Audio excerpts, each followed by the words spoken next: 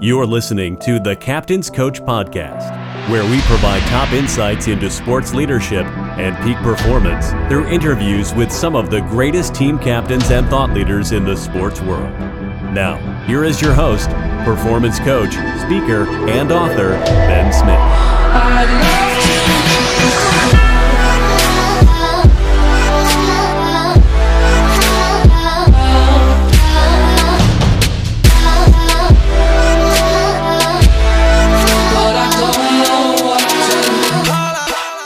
Welcome to the Captain's Coach Podcast. I'm your host, Ben Smith, and I'm excited to bring you another episode today. And what we're going to be talking about, subject of discussion, will be recruiting. Now, this whole message here, it should be a little bit shorter than what we usually have, but it's going to be targeted for lower tier high school sports and club sports at the college level. Definitely more so to those two. And there's two ways when we talk about recruiting, two different methods of sort, which is growth and selective. And what this framework that I'm going to be giving you is geared for a growth model. And so what we're trying to do is just get as many people into the organization as we can. So again, teams that, I just worked with a lacrosse team that was just starting up, so this would be a good model for them as they're trying to just bring as much talent and individuals as they can into the organization. But if you have obviously varsity level sports and high school sports that have been in existence and that have had programs for quite some time, they're going to be more selective. So they're going to have tryouts and trying to be more selective on who they bring into their organization. So this recruiting model framework is going to be, again, geared for growth and targeted towards lower tier high school sports and definitely club sports and athletics. So this framework is three different things. When we talk about recruiting and you want to get more people into your organization, there are three main things. The first one is relationships. The first focus should be relationships and driving connection within the team, and then outside as well, developing relationships and just doing anything you can to get individuals and people to relate with you and the organization and team. The second focus is it's a Seth Godin term, which is called the purple cow. You want to be the purple cow. So how are you driving attention to your team and organization? And the third is the narrative that you create, its importance and how it's rooted in purpose. What is your purpose and what is the narrative that you are giving to your team and the people that you know and the community that's around this team? So what we're going to do is we're going to go in depth with each one of these and just, again, give you this framework, which I've used before that's really helped. And I've gotten good feedback from team captains who, especially in the college club sports world, really drive this process. Even so with startup high schools and club sports in the high school arena as well. So the first one, going back, we're going to talk about relationships. It's all about connection. People that are joining club sports, you have your athletes and then you have your social athletes in terms of individuals who they just want to be a part of something, and they want to meet people, hang out, and do things together as a group and as a team. And so you want to really focus on developing the relationships within the organization first. You want to make sure that those are really strong, because the narrative that your teammates and the people within your organization are going to create will be hopefully will be a buzz. If you do it correctly, the story of what you're doing within your organization is going to spread.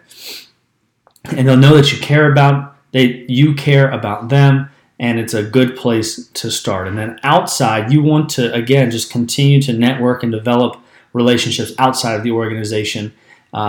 if you are, team captain for a club sport, you're trying to be seen constantly on campus. You're trying to kind of get involved in some other things here and there, just to kind of to get your face again out there, and to get to know people, and hopefully even if they don't necessarily want to join your team, they know individuals, and will also the whole degree of separation thing will definitely come into play. That happened consistently, and I see it happen all of the time, where one person knows another that kind of gets the word to that individual who ends up joining.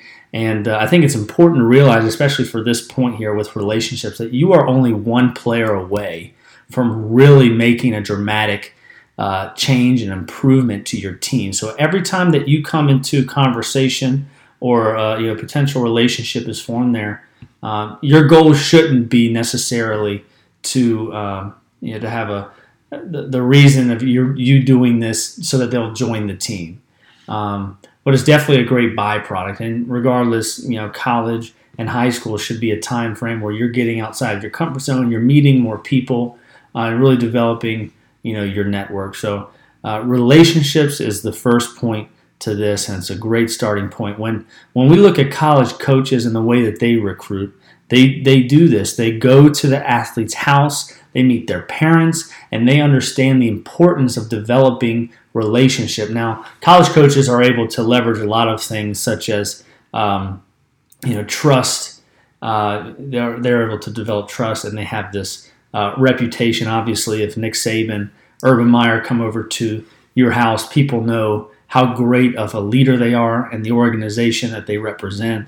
So they can leverage that, but still we realize that they understand the importance of relationships in recruiting.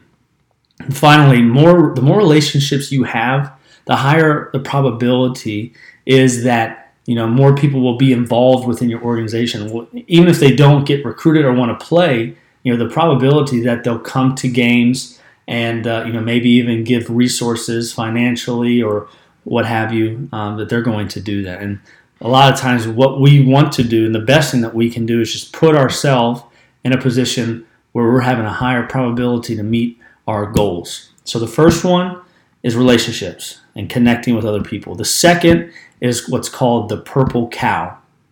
So let's say, for instance, I'm in farmland and I'm driving down the road. I look left and right, and there's these farms, and they have these cows all throughout. And all of a sudden, I looked to my left again, and I see in the middle of all these white and black cows, I see this purple cow. And what I do is I do a double take. I kind of slam on the brakes and get to the edge of the road, and I get out and I bring my camera out and I take pictures and video. I run out and jump over the gate that's there. I run up to this purple cow to maybe even touch it if I can, or take a selfie with it. It's something that grabbed my attention, but more specifically, it is remarkable. So that's the first step when it comes to this. You want to draw attention, and you want to draw attention by being remarkable, which means that to do this, you really have to think differently about your approach to how you practice, how you play, how you lead, the things and activities that you undertake as an organization and as a team. And so again, it's important that you're remarkable and that you really start to think differently, because both of these two things are really going to be important in driving attention, but also it's important to have strategic differentiation about what everybody else is doing. A lot of times I work with club sports teams, and they don't understand this at all. They go through the same recruiting steps that everybody else does on campus, and so because of that, they don't ever get any. They always have the same numbers, the same types of talent and athletes that come and join their team, because they don't have any strategic differentiation amongst anybody else on campus. Or in high school, it's the same way. Most of the people are not going to give you a chance or a shot because you're not doing anything differently or anything that's that remarkable or outstanding compared to some of the other sports that are on at that high school. And going back to club sports, I work with plenty of teams, and they get frustrated with their recruiting, and at the end of the year, they always lose a couple here and there.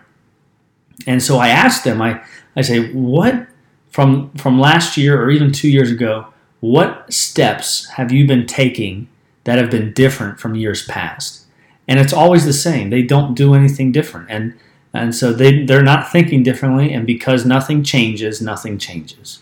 So if you really want to recruit well, you want to be remarkable, you as the leader just need to try to surround yourself with people that think differently so that you can really change your process and really differentiate yourself from everybody else on campus or at that high school. And thirdly here, the final point and piece of this framework is that what you want to do is create a narrative. The purpose that your team has is vital. What are you trying to accomplish? And then what is the narrative? What's the story that you are telling your team on why it matters that they put in all this time and effort to achieve X, Y, or Z? The winner of this recruiting process is the one that creates a story that spreads. And you really want to reach for noteworthy goals. I got a quote here from Seth Godin, and what he said in his book called Tribes. He says that they switched for the journey. They wanted to be a part of something that truly mattered. 20 years later, people still talked about what we did. And that's the type of narrative and story that you want to create. People want to be a part of something. They want to be a part of a journey. A lot of times in both club sports and high school sports, the teams that don't do this well are the teams that really lack vision and purpose. And quite a few times I worked with a team where they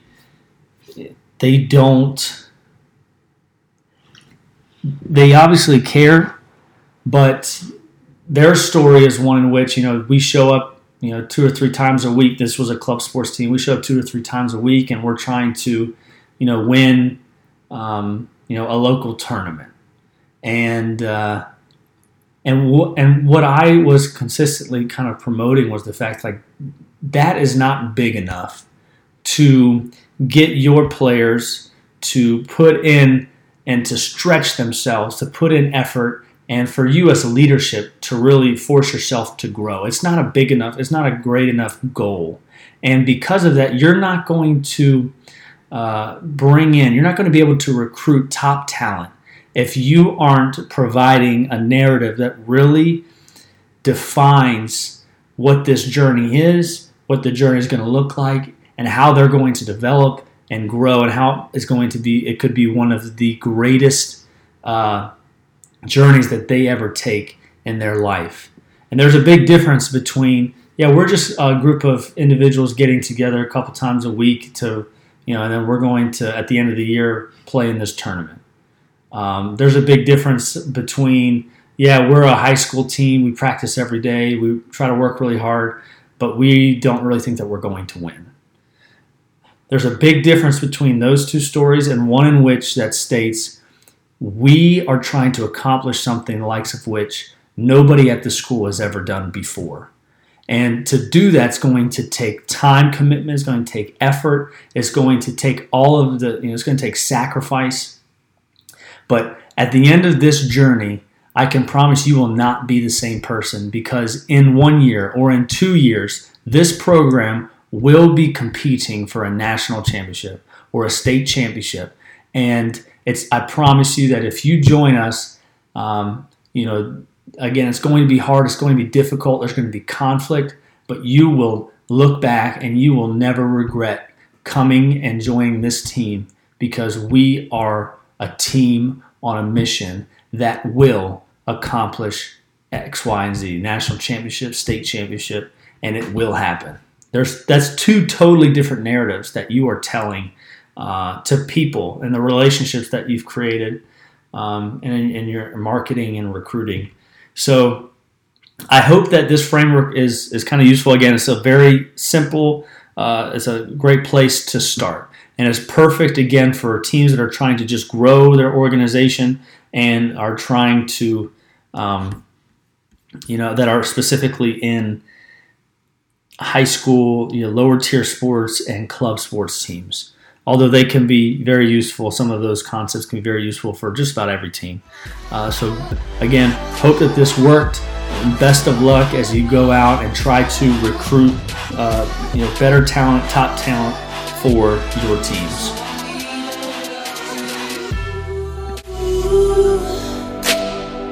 Thanks for listening to the Captain's Coach Podcast with Ben Smith.